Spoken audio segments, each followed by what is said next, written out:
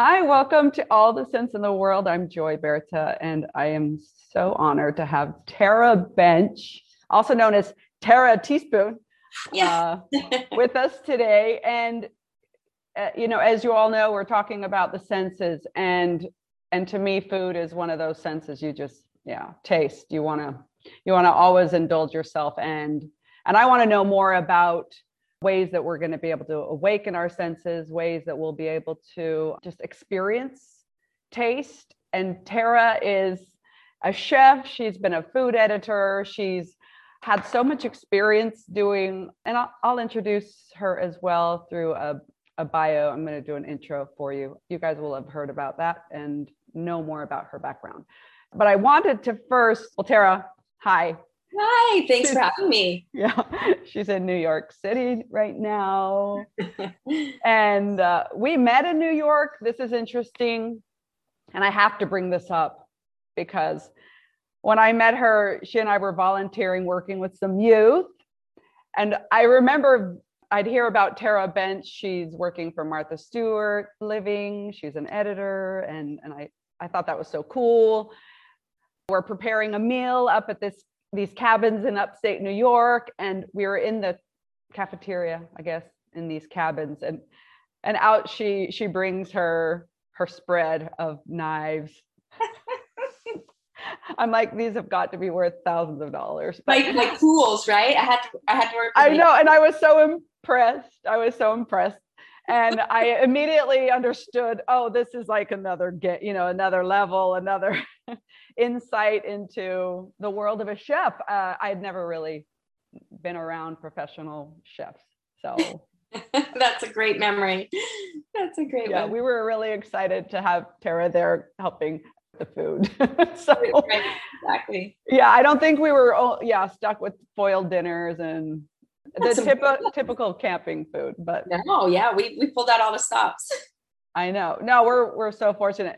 So no, but Tara, so when I met you here, you were a food editor, and I'm curious a little bit of your background and then how you got into working with magazines, because that's, to me, working for a magazine, I guess you're still using your creative juices, but you're not, like, now it's a different story. I feel like you're really digging into your being able to utilize those creative juices. So how did you get from the humble beginnings to food editing? So what I'm doing now, so I always had an interest in food. I grew up cooking with my mom by her side and loved it. And so when it came time to figure out what to study in college and what to pursue, I had studied architecture in high school and thought, I'll be an architect. It was a passion at that time. And then I looked at college and I really thought, what drives me? What do I enjoy doing? And it was cooking and food. And my parents were really instrumental in guiding me to my interests. And so my father, who is an accountant and a CFO, he said, study something that you want to do in the future, because what you study and your job is what you'll be doing for many, many years. And so you want to enjoy it. And so that's what landed me in food. And I started studying food science and realized it was too much chemistry. It wasn't cooking, it was chemistry. Sounded fancy though. Food science. Right. It was food. Halfway through college, I ended up transferring schools and going to Utah State University, and they had a culinary arts food service management program, because I didn't want to just go to a culinary school. I wanted a college degree. And so this offered me that culinary training, as well as I minored in journalism and was able to get my degree and do a formal internship. So when it came time for that formal internship, all of my classmates were going to big restaurants in Las Vegas or catering companies and having these experiences in food service. And I didn't want to do that. I loved cooking and I loved my culinary training, and I didn't want to do food service. So I found my own path. Long story short, I had to find it on my own. My professors and chef teachers didn't know what other options were out there. And so I came to one of my professors and I said, who makes the food in this magazine? It was probably like a food and wine magazine. I said, who makes this food I want to make that food. She's like, I don't know. I mean, Oh, I said, really? but somebody's got to make the food in this picture. Like, Yeah. who made the food for this picture? Nobody knew what food stylists were, or let alone Really? the path to get to being a food editor at a magazine. And so I sort of had to research that out. It was really interesting. Yeah.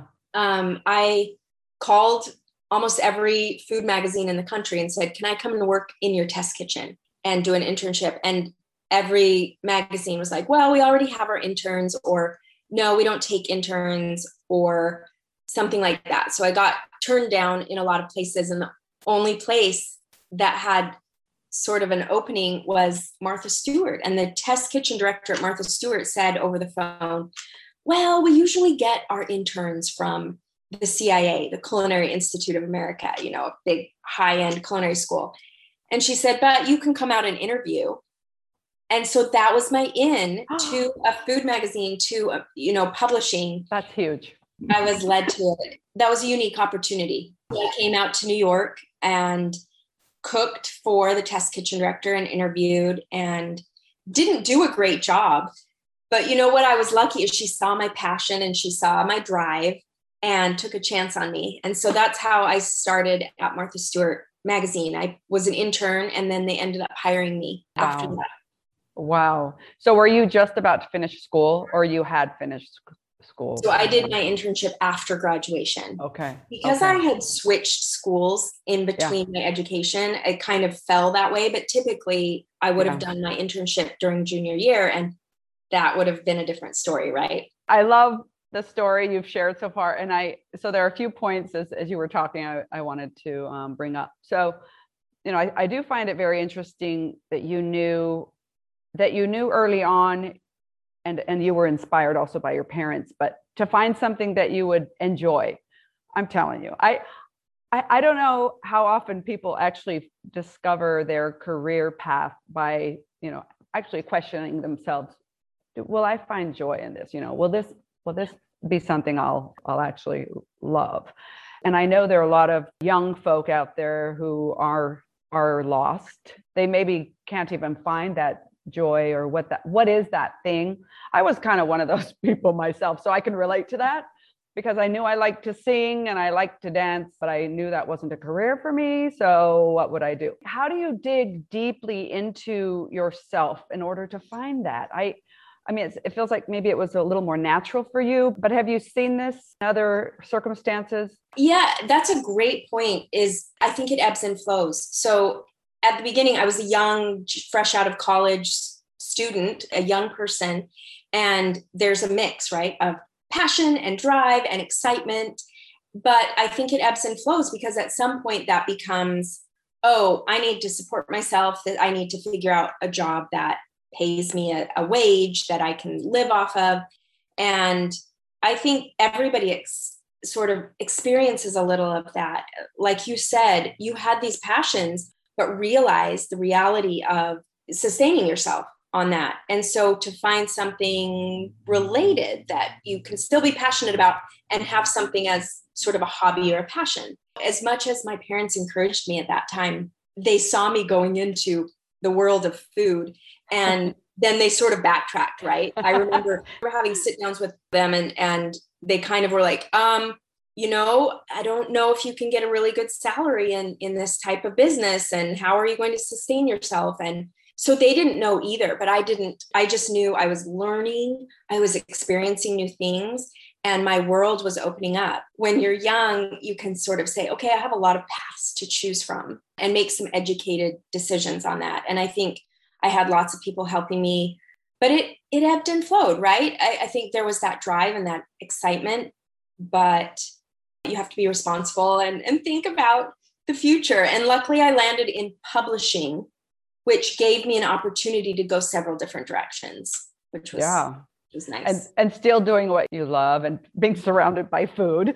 That's exciting. And another thing is, so not just with the finding passion, I was touched when you were talking about finding that these particular, I guess, professors that you were studying with didn't really know this other field of food. Yeah. Had no idea, which I think is wonderful that you bring up, because I don't think as a student, we often would maybe we put a lot of trust in our leaders, our teachers, and it was great that you were able to say, wait a minute, there's got to be another way, as opposed to just going the same path that the other students did. And it's like, well, the teachers could easily have promoted you into another field that you would have ended up maybe not being happy in. So, or not excelled in, or not, my world. But you found your way. Like, I love that. I love that you physically took a magazine. What is this? Yeah. and ask questions. And that's another thing, you know, with this podcast, I love the idea of people finding, and I want to help encourage people to start asking more questions. Like, well, why is it this way? I'd rather it be this way. It's like, okay, well, find that way. It doesn't have to be the direct path that everyone else is going. And I love that you are the example of finding a different way, and kind of challenging leadership in a way. You did. Sure. And opening their eyes, right? And I think this goes for any field, is if you have a passion or curiosity, go with it. In engineering or design, like, who creates the design for this product that I love? And where does this come from? And what's the start of this process to create something, or a business? It can be in business or design, or create something creative or analytical, where there are so many more professions and opportunities than we are exposed to. Oh, yeah, that's a really, really good point. So how do we find those other professions? I know, like, for you looked at a magazine and said, someone's doing something in this magazine. I don't know what it is. Maybe being more observant. I don't know if you have any other thoughts about that. I have people come to me quite a bit, students still many years later, that come and say, hey, I either want to do what you do, or how did you get into this exact conversation? They, walking away from this conversation, seeing what possibilities there are, they can then go into their avenues. I just had a conversation with a gal that was going into dietetics, but she knew there was something beyond what she wanted to do. So we had a very long conversation. And when I followed up with her, she was like, thank you for that conversation. I was able to explore and find someone in this industry that I could talk to about different opportunities. It's exploring, it's talking to people, it's talking to you about your path, seeing that there are other opinions, other sides, other variations of things that they might be interested in. Thank you. And I love the openness. And I think maybe, as you're saying, definitely people need to be more inquisitive and not hold back, right? You're willing to share your knowledge, which is wonderful. So, I mean, here you're on a podcast. I know you have an extremely busy schedule. No, really, an amazing schedule filled with fantastic guest performances. Really. Make it sound good. You are amazing. And I love that you're willing to share. It's one of those things when I see people that are excelling in their field, willing to help the people who aren't there yet. I know it's not always easy, but it's so important. It is. It really is. And I think all of us have opportunities for mentorship all the time. And it's just taking that moment, taking that time, if you have it, to help others find their way. That's wonderful. So, I mean, it sounds like you've had to be pretty brave throughout your life. Have there been moments, though, when you've kind of had to say enough, or bravery isn't everything, right? Right. And you think, I often thought, oh, I'm in this comfortable position. I've gotten to where I want to be. I'm at the top of where I want to be. And then there's always that other cliff that you have to jump off of, or have that confidence, right? So that happened to me. I think it was almost 6 years into working at Martha Stewart. There were major changes at the company, and my bosses were shifted around, and my job was shifted around. And I realized that I had hit a ceiling at that job. You know, there was nothing else to sort of work towards or move into. I had learned a lot. I'd had so many experiences, but I was so comfortable. So I spent another 6 or 9 months working there in a very miserable situation, and not growing and not expanding myself and my world. And it was a kick in the pants, right? Because it got so hard and so miserable every day at work. Even though it was comfortable, that sounds right. You're like, I'm doing I'm doing the same, but I'm miserable and it's hard. Yeah.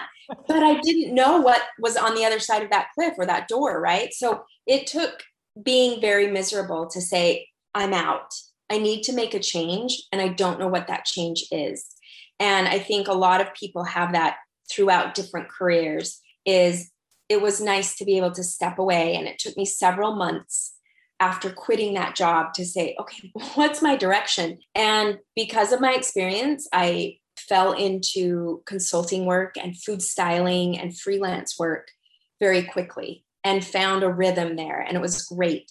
And then lo and behold, a couple of years later, Ladies Home Journal magazine came to me, and I had a new opportunity, and I had to step out of my comfort zone again and say, am I going to take this opportunity to work at another magazine with another team? And it's always scary. It's always a big risk to take those steps. But that led me to my next job, being the food director at Ladies Home Journal. And I loved it. It was a great job. Just those steps, right? Joy, that are scary and intrepid, but lead to better things. So what made this particular job, Ladies Home Journal, different than Martha Stewart? It was a different time. It was, many years later in the progression of publishing and magazines. And it was different. Ladies Home Journal was much more of a women's service magazine with lots of different facets, a very different staff, a different publishing company that owned it. So the feel was very different. The camaraderie was very different. And the work was a little bit more creative. Like I could dictate, hey, what's going to be in the pages of this magazine? Yeah. You could own it a whole lot more. Okay. That actually just answers my question. No, when you're free to be and create, that's home, right? It is. And it's a different audience. As free as I was still speaking to a specific group of people. And at Martha Stewart, you're speaking to a specific group of people. It was just a different feel. I was able to use a lot of what I had learned throughout my early career and put it into practice there. And one of the things that I don't often talk about is I learned what kind of boss and manager I did not want to be. And I was able to put that into practice when I was the boss and the manager at my next job. I had great mentors and people that I learned from at Martha Stewart magazine, but there were also some strong personalities that I did not want to emulate. And so I was able to then take that and be a successful manager and boss to the people working with me. So let me ask you this. What is a successful, mentor or boss? And when I say successful, I mean, in your terms, how you're comparing how you could have been, but how you became because you were able to recreate your own type of boss. What do you think would be a good leader, right? So I'm curious, what is that? That's a good question. And I'm still learning. I'm still changing, right? Give me a taste, because I'm sure it's... Yeah. So I think a lot of it was realizing no one's perfect. We're all doing a job, and there's a lot of learning that goes into everything. So I was so happy to have the opportunity to be a teacher. So any task that I was giving my subordinates, I would check in with them and say, hey, do you feel comfortable with this? Do you know how to do it? Would you like me to show you? And I didn't necessarily get that. I was able to watch and observe, but I was never given that invitation to say, hey, do you want to learn this? And so I tried to do that. And then the other thing is positive reinforcement. It's a basic. Like instead of putting someone down, saying, hey, you did great at that, but let's work on this. Or, hey, I can see that you have potential here. Let's explore some other ways that you can improve here.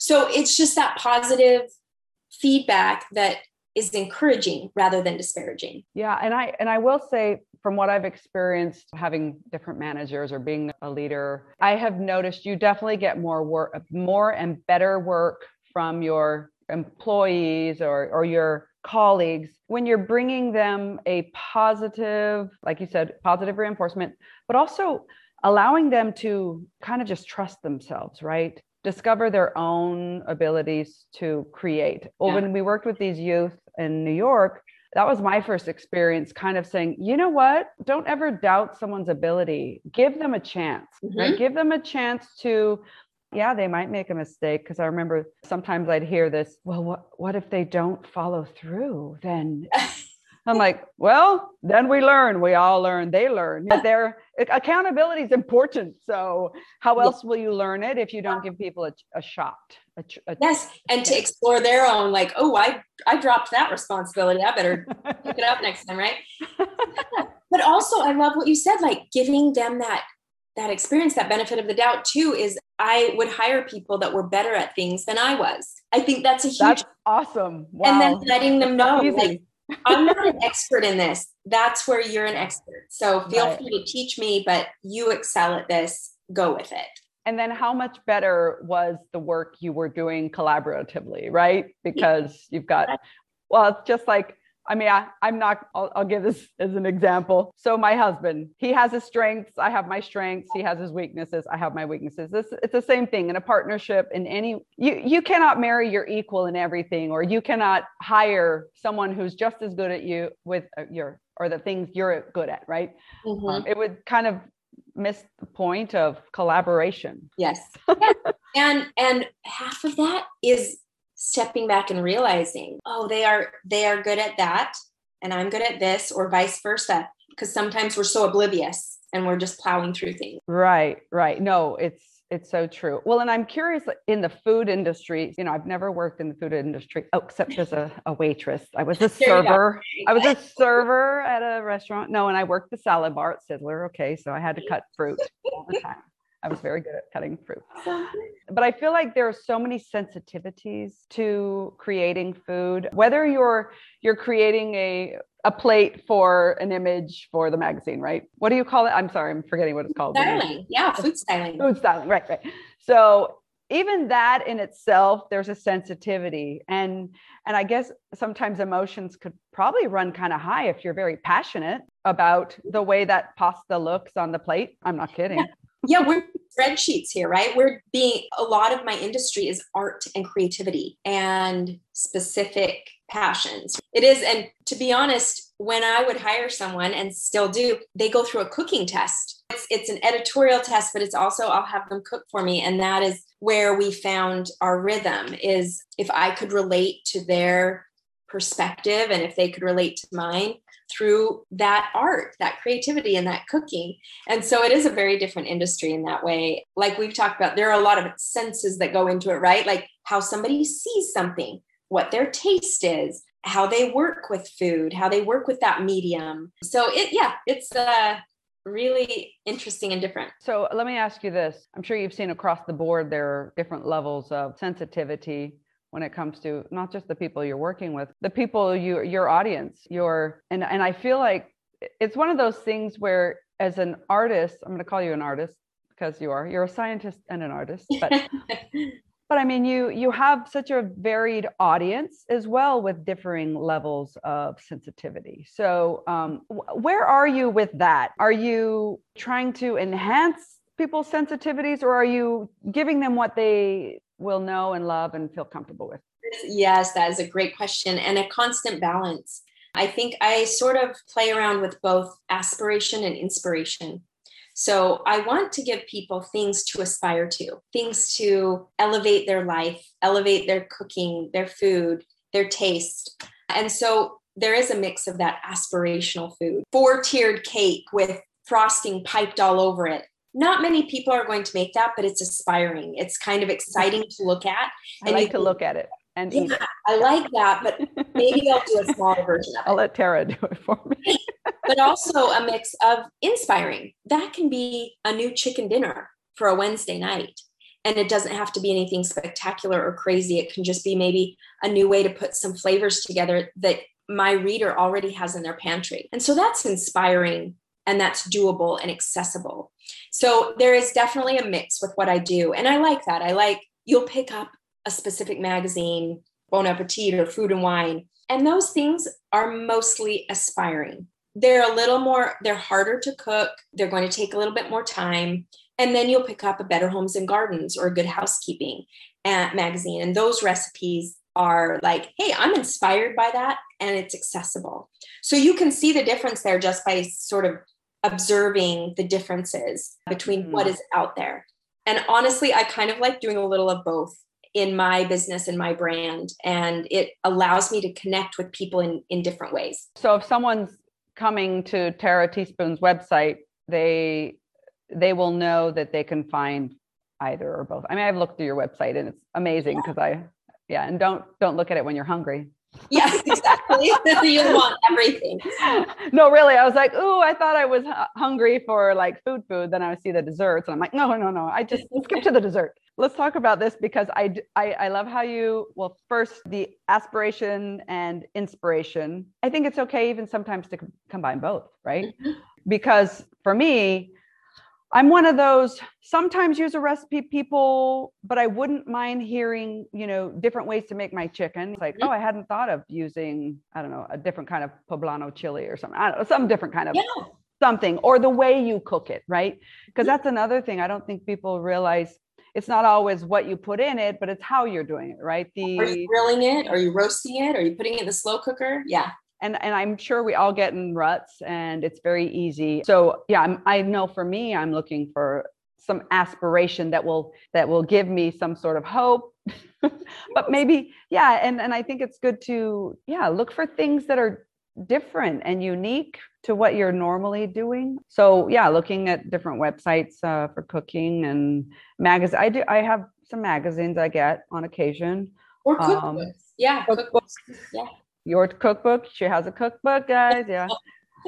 And, but also if I go to restaurants, that helps me too. Yes. And then there are some restaurants that don't inspire or aspire, but we won't mention those right now.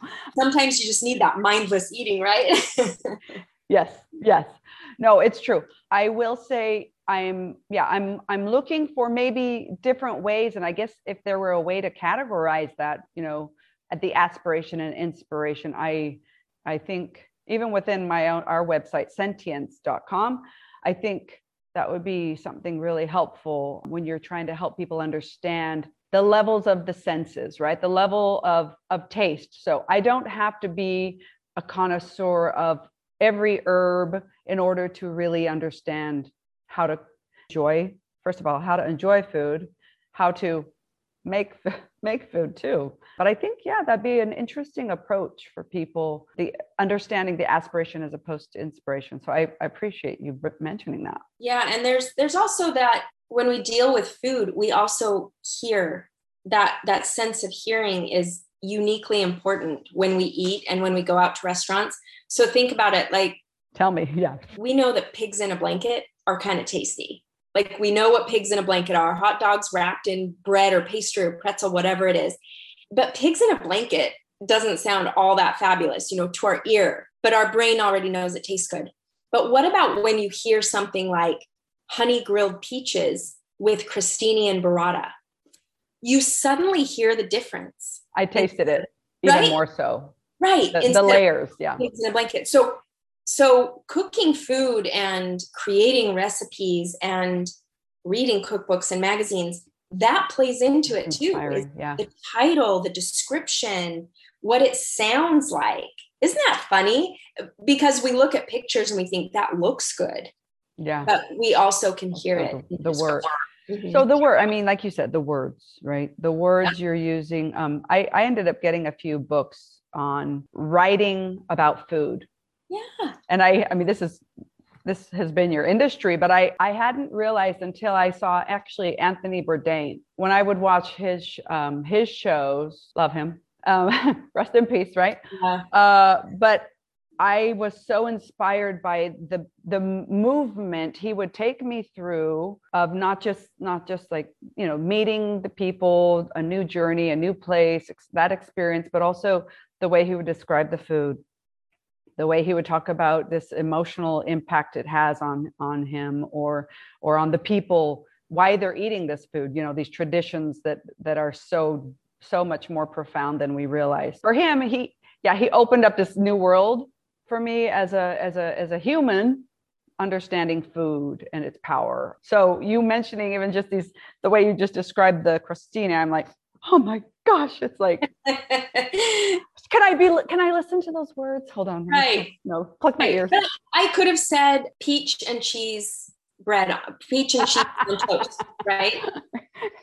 But that didn't describe it very well. And that's what Anthony Bourdain did so well. And, I loved that he brought in the culture and the history, because we get so attached to, we all have food memories, good or bad, right? We all, and a lot of them go back to gatherings or family or eating with people or eating food that someone made us that made us feel a certain way. And he brought a lot of that into that culture of food and eating. And I loved that.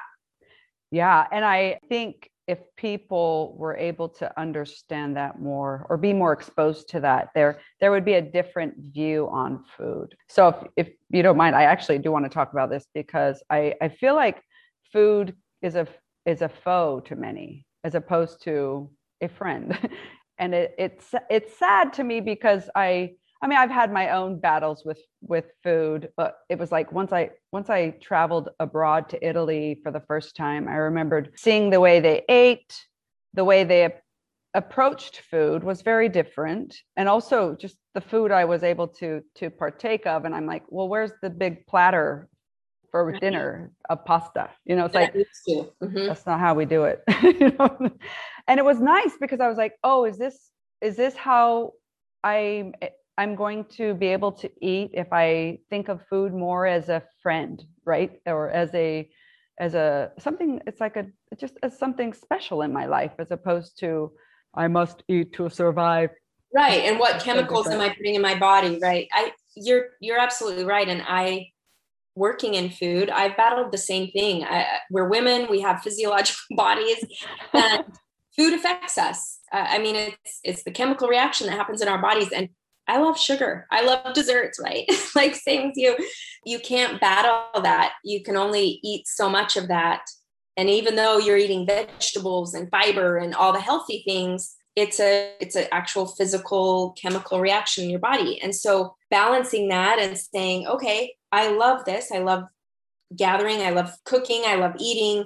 And how do I sort of be responsible around that in my life? Is it portion control? Is it eliminating certain things?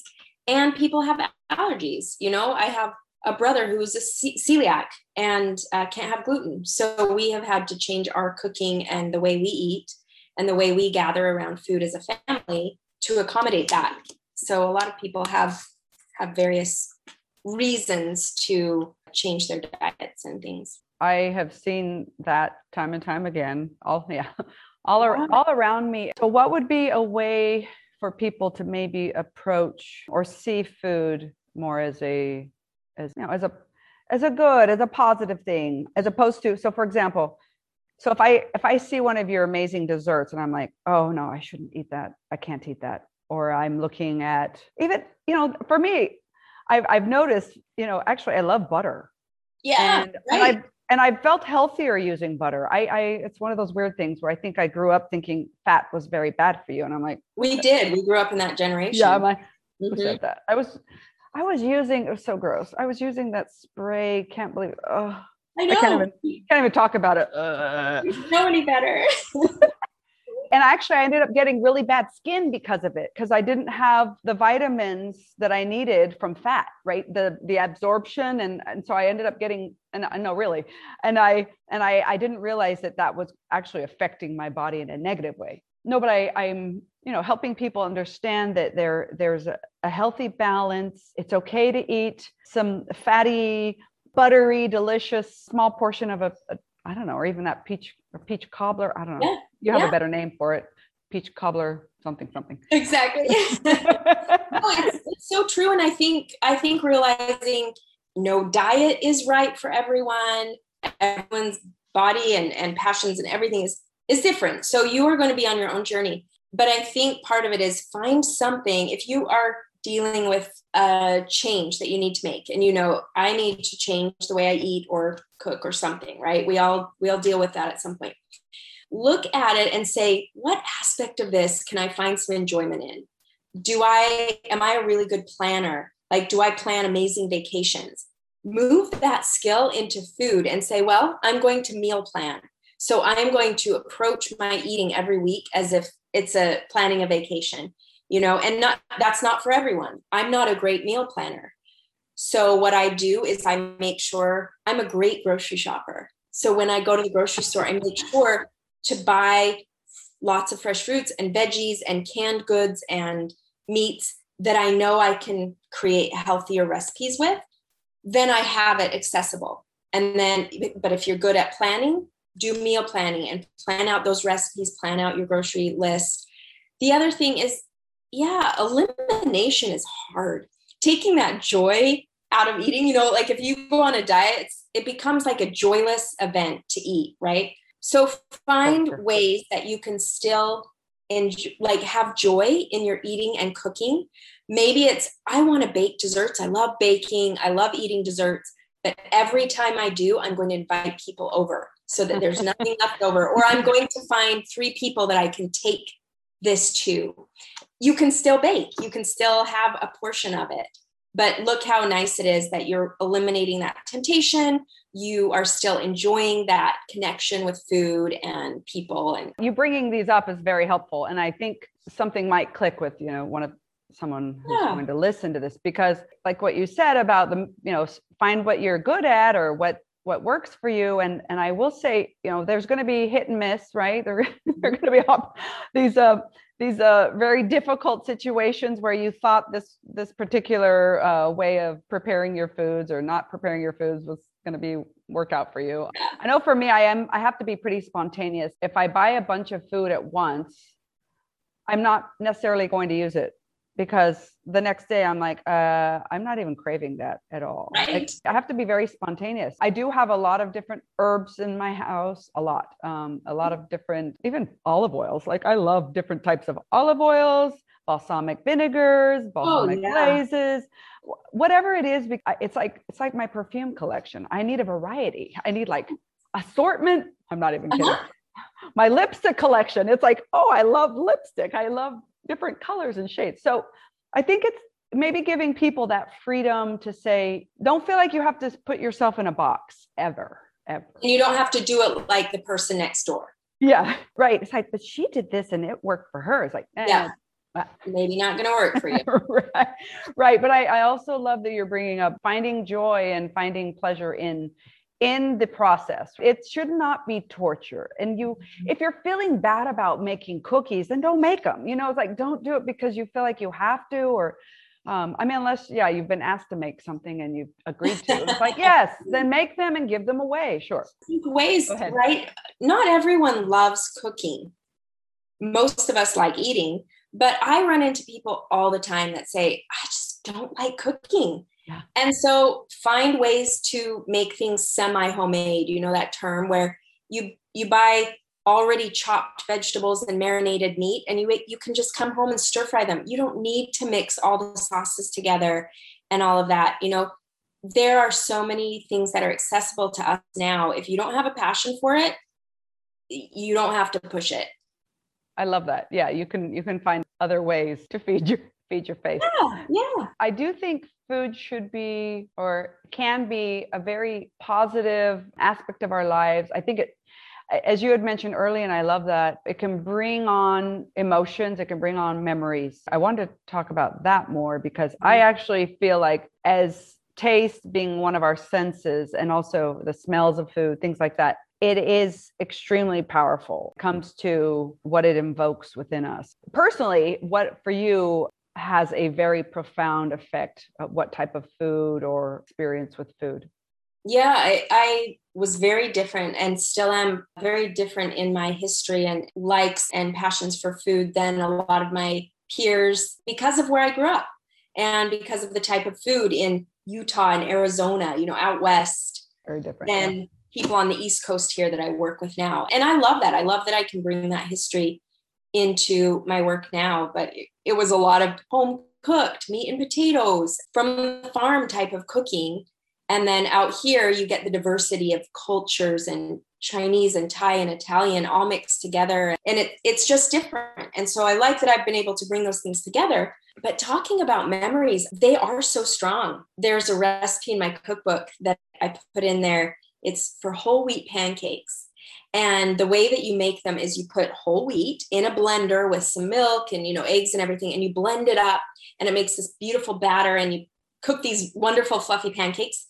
But my grandmother made those for me when I was little. And so I remember being at grandma's house and waking up to the sound of the wheat in the blender and the smell. And so that is it's a good trigger for me, right? It's very triggering for those memories and emotions. And it's a simple pancake recipe. But if we dug deep, and you may be thinking of something right now that mother or grandmother or friend would make for you, or you would eat with them, that still to this day brings back those memories. And it's very strong. And I think we can still create those memories with our friends and gathering our family and friends together around food, create those food memories that will last a really long time. I love that. As you were talking about wheat, my mom had a wheat grinder. Yes, right. Legit. It was huge. It was, so that's what I would hear. This big machine. And then would she make bread, or what would she do? Mom, love you. She couldn't make bread, really. No. You know what we did as kids? It was interesting. My mom had a book, and I can't remember. It might have been like a Betty Crocker or something, but it was about quick mixes, like all about mixes. As a chore during the week or on the weekend, we would have to make a couple of mixes so that for the next week we'd be able to make. So one was called quick mix as opposed to like a Bisquick or something. Yep. We would make our own. We'd have that. And then one was like a wheat derived type of mix. And then there were some, oh gosh, I'm trying to remember what the other mixes were. It's fascinating how that's kind of how we survived, because we were a family of 7 and my dad was working various jobs and struggling in also Utah. And it was hard, but my mom needed to feed us. So she figured it out. Yeah. But I don't have positive memories of wheat. Well, and you still have those memories, right? Whether they're good or bad. Those are some strong memories around food, right? They live. And the siblings, we all, kind of like, remember when?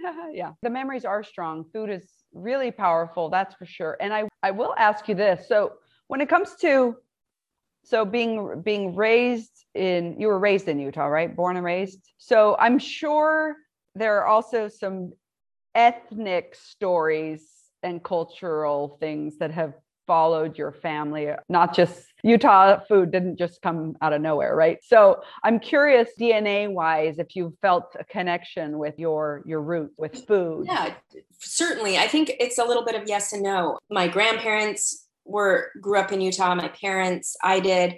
We lived in Arizona during my high school years. And so we had a little, Mexican and that sort of food flair in our life. Utah, yes. I mean, I grew up on Jell-O. And when I came to work in New York, I ran into a coworker that had never had Jell-O, and she was in her 30s. I mean, totally different background. Right. Yeah. Everyone knows Jell-O. Right. Everyone knows Jell-O, but that is a very area centric sort of thing. And as are the burger drive-ins that you would go to, and, the fresh peaches and the fresh fruit that is apricots. Oh my gosh. Are central to that area. But now, I think it's different, Joy, because our world has changed so much. Everything is much more accessible. So we're getting produce and food from all over the world all the time. And so those lines of cultural food are sort of blurring. Yeah. Now growing up, somebody might have homemade Thai food at home all the time in the middle of Utah because that's what their family likes. And it has nothing to do with where they live, because things are so much more accessible. But it played into my work because I took sort of those comfort foods of my culture and my family and brought them into, I still cook that way. I still entertain the way my mother did and the way my grandmother did, with, a certain array of foods and menu items. But obviously I've been influenced by a lot. I think we all could look back and say, 20 years ago, our diets and our eating was much different than it is now. And look at it, we got instant pots and air fryers. We didn't have that when we were young. So our food and cooking does change and it does evolve. How do you see it going forward? I know you're not a clairvoyant, or maybe you are a clairvoyant, but no, I mean, I'm curious to see, will it become more simplistic or more complex, or will it, honestly, what do you think? Have you thought about it? Absolutely. I mean that, yeah, I put trend reports together for clients every year. I do it for my own business. And it is interesting to see the changes and the predictions. And it really is, it's predictions. It's kind of what food production companies are trying to push at the time, or appliance companies. So Instant Pot was very marketed and very driven in selling this specific product. And our whole culture is now immersed in that type of appliance cooking because of that. But it was the same when the food processor came out. In the early 70s, it was like, well, now you have to have a food processor to make dinner. But you didn't really, right? It was that push and that trend. But what I see, I think it's a bit of a mix. I think I touched on the fact that so many ingredients are now accessible to us that weren't even 5-10 years ago. Specific sauces and flavors and produce that are in our everyday markets that maybe we could not have gotten. And they're coming from all over the world. And so I think our cuisines and our cooking is ever evolving. And I think we'll see more people exploring global flavors in their kitchen in the Midwest, or sharing our culture and our food. I went to France and visited some friends of family there a few years ago, and all they wanted was for me to make chocolate chip cookies for them. Isn't that funny? I hear yours are amazing. So they're pretty darn good. I couldn't necessarily find the right ingredients there. Yeah. They do not have accessibility to the foods and ingredients that create my traditional foods. And so I think it's evolving. Yeah. Okay. So when you go to France in a few years, you will be able to use and find all of those ingredients. Right. The soft brown sugar. They don't have brown sugar, like the same brown sugar that we have. Oh, yeah. Did you have to make your own? Yeah. It's a very American thing. So I had to mix regular sugar and molasses. But it was also hard. It's very interesting. But now they're having these cravings of foods from other countries and trying to recreate them in their own countries, as are we in ours. Oh, yeah. No, I mean, I definitely see. I was fortunate to live in New York City, where it's just a melting pot of everything, anything you want. It's like you want some food from Bangladesh or India or Nepal or Ethiopia. I know any country you want. Every continent's covered, I'd say. I will say, I think it depends on where you're living, of course, because I have found that there are different desires of taste. If I'm traveling in the Midwest, or my dad, he lives up in Wisconsin. Yep. And we've gone up there, and it's like, I know I can get amazing cheese there, and it's like meat and potatoes too, kind of a country area. Not country, but you know what I mean. It feels like it feels like a different country. Feels like the country. I don't see a lot of push for, hey guys, let's open up a couple of Thai restaurants. Yeah. So I'm sure different regions throughout the states, definitely some will slowly evolve, but maybe some won't. I don't know what instigates that, other than, for me, I feel like travel. Once you travel to different parts of the world, or you come in contact with other cultures, that's a big deal. Isn't that huge? Really, I mean, we can watch things on, Netflix programs and different types of, programming, but it's different than physically being in that particular country and eating the food that they eat. And yes. And you know what that reminds me of is how interesting our entertainment has changed. We're watching food cooking shows now. Many. And I love it. Yeah. And our kids are watching cooking shows. I have a friend who, their 9-year-old is passionate about the Great British Bake Off. We didn't have that when we were young. It wasn't entertainment. So now this 9-year-old is saying, I want to make eclairs next weekend. And it's like, okay, I don't even know how to make eclairs.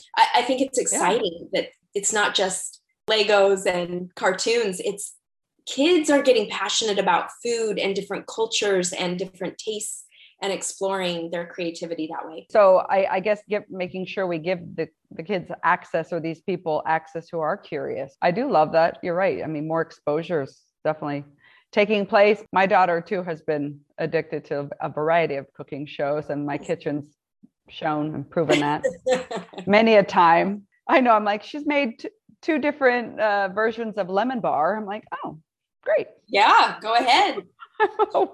Why not? It is an exciting time. I wanted to ask you though, are there or is there one particular thing that you would consider a guilty pleasure when it comes to food?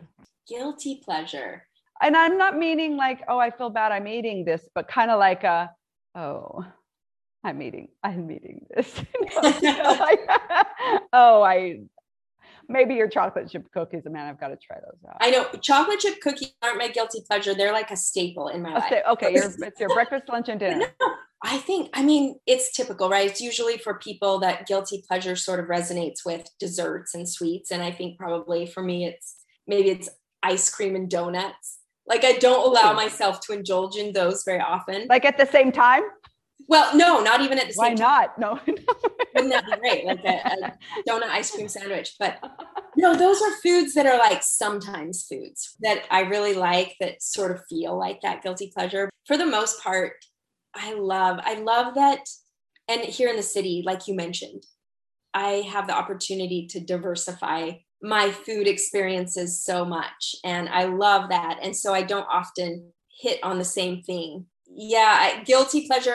I'm trying like mentally to not have guilt related, with food, but treats are always, those indulgent treats are kind of. We had talked about that earlier. Like I don't like the idea of guilty pleasure either. I will say I love butter, and I find myself wanting to put butter on lots of things and melting it on anything really. And I love it. I love butter. Well, I have to tell you, in my cookbook, you know how everybody does cheese platters and snack boards with cheeses and all of this. Tell me. I did a butter board because I feel the same. I love butter so much. So you will have to butter board. I think you'd like it. I mean, what else is better than just like butter on a nice crusty baguette? Right. Well, so I did all different flavors of butter instead of cheese. This is exactly like this. No, this gets me excited.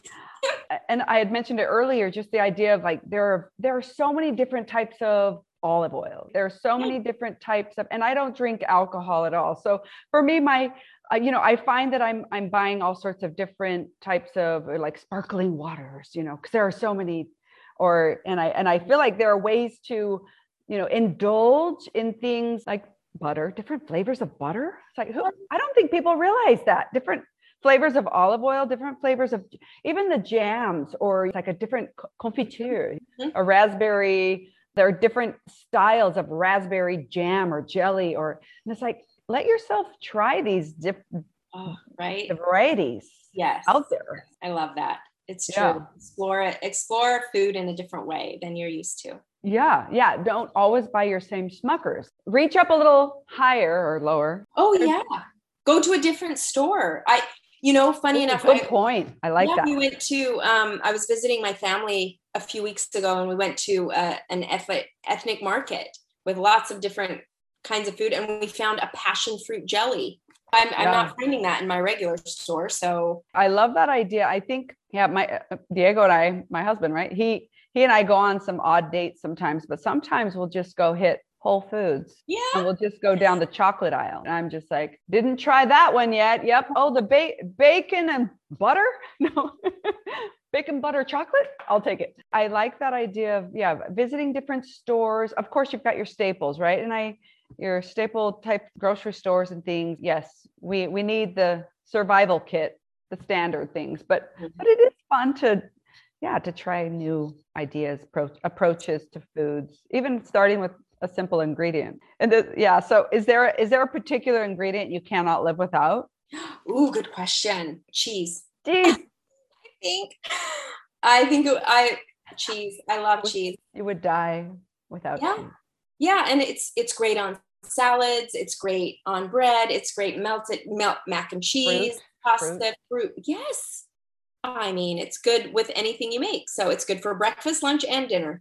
Right. And cheese and butter aren't they like cousins? Or I think they are, because I made a butter board instead of a cheese board, right? We have a lot more in common than I realized. Yeah. No, that's amazing. I would like to ask you just a few questions. One being, is there something in particular you think people could do, maybe not on a daily basis, but just to maybe awaken their senses. And when I say that, I'm bringing this up because I feel like a lot of us just survive, or we go through the day, the typical day. We wake up, we have our breakfast, or maybe not have our breakfast, run our errands or go off to work, whatever it is. And we know we need to eat a meal because we feel hungry usually, right? We get a hunger pang and we just grab whatever we can. Is there anything you could recommend, even in a busy lifestyle, with a busy lifestyle, to help us be more aware of our senses? Ooh. Of food. I guess that's your specialty, but I think it ties in with other things too, as you were talking about. Yeah, it does. That's a great question. And obviously it may be a little different for everyone, but I would probably invite listeners to try one new meal or recipe a week. That shouldn't be hard. You should have some sort of down evening or down day, Saturday, Sunday, to try something new and put intention behind it. Search it out, plan for it, and try this new food in your home. Try a new recipe, try a new something from a friend once a week.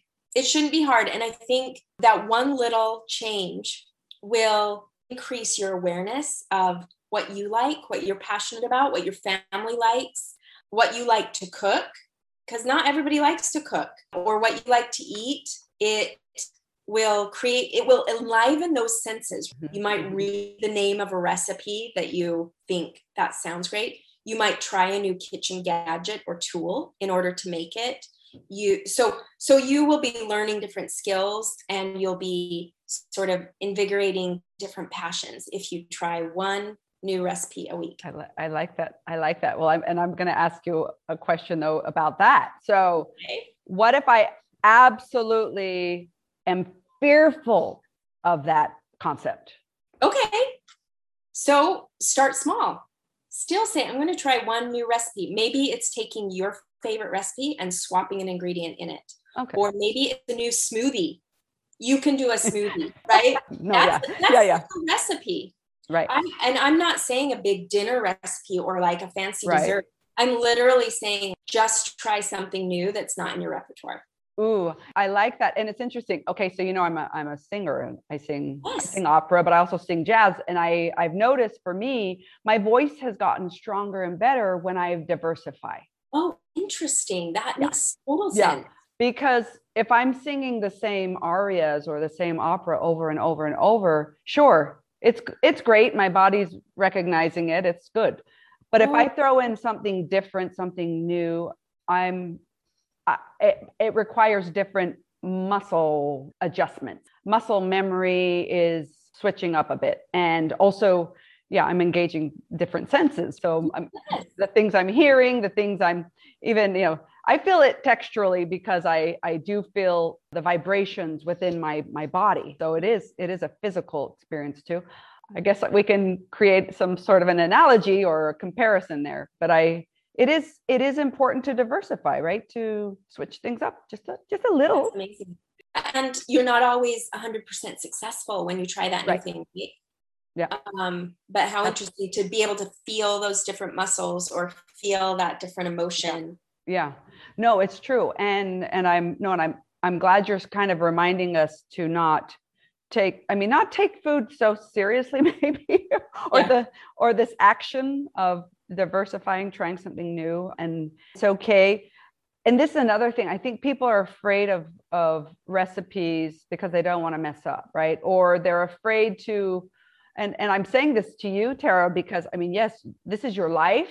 For you, you can look at a recipe and go, oh yeah, I could probably divide that into, 1/4. Yes, it's naturally right. Yeah. But then for some people, it's like, first of all, they're fearful of measurements, or they're fearful of ingredients. No, really, it sounds so silly, or maybe it's just overwhelming. So you bringing up this idea of, sure, some things won't go right because you mess up a recipe, but it's okay. It's like, there's a learning curve with all things. And so I guess, how do we overcome that learning curve? I think it's different for everyone. I think it's a choice. It's not just that if you do something, it means you're going to be good at it or it's going to work out, but it's an intentional choice to, and that's with anything, right? Oh, that's beautiful. Yeah, it's true. Yeah, you have to have an intention behind saying, I'm going to try a new song this week. And it might not be comfortable and I might not be super successful. It's the same with food, right? It's because you make that choice doesn't mean you're going to be perfect or not. It just means that you made the choice to try something new. And guess what? Your family didn't like it. But next week you can make the choice to try something new and they might like it. There might be some tears at the table. No. Yes, but how empowering to know that you are evolving and exploring and, exploring those new senses. And I don't know, you might find a new passion. No, thank you. No, and I would say that that's actually a beautiful way to conclude, because that is what it's about. It's discovery, exploration, and it is a very personal path we take. I have loved our conversation, and it saddens me that we must go. But I've learned a lot, and I hope the listeners too are going to be able to take, actually, I think there are a lot of beautiful messages pertaining to food, but also just like, our individual journey. Sure. Because it's applicable. It's all applicable. But you have so much to share. And from the beginning of this conversation, you have already, opened up this idea that, we can learn from each other. And I have learned a lot from you, and I hope that this has been a valuable experience for you too. I loved it. Yeah, I think you're just intuitive questions and conversation. It's been so fun and a great direction to take this. Thank you. But it all makes sense. Yeah, it does. Yeah. Well, thank you. And I look forward. So people can find you TaraTeaspoon.com. TaraTeaspoon.com. And then on social media, it's at Tara Teaspoon. That's my brand and website. So much for free. And then my cookbook is available anywhere online, and it's called Live Life Deliciously. Oh, let's do that. Yeah, right. Let's do that. Okay, Tara, I look forward to hopefully meeting up with you in the near future. I love it. I would love it. All right. Well, I love you. Thank you. Same. This has been incredible. So, all right, we'll catch up again soon. Thanks again for your time. Thank you. All right.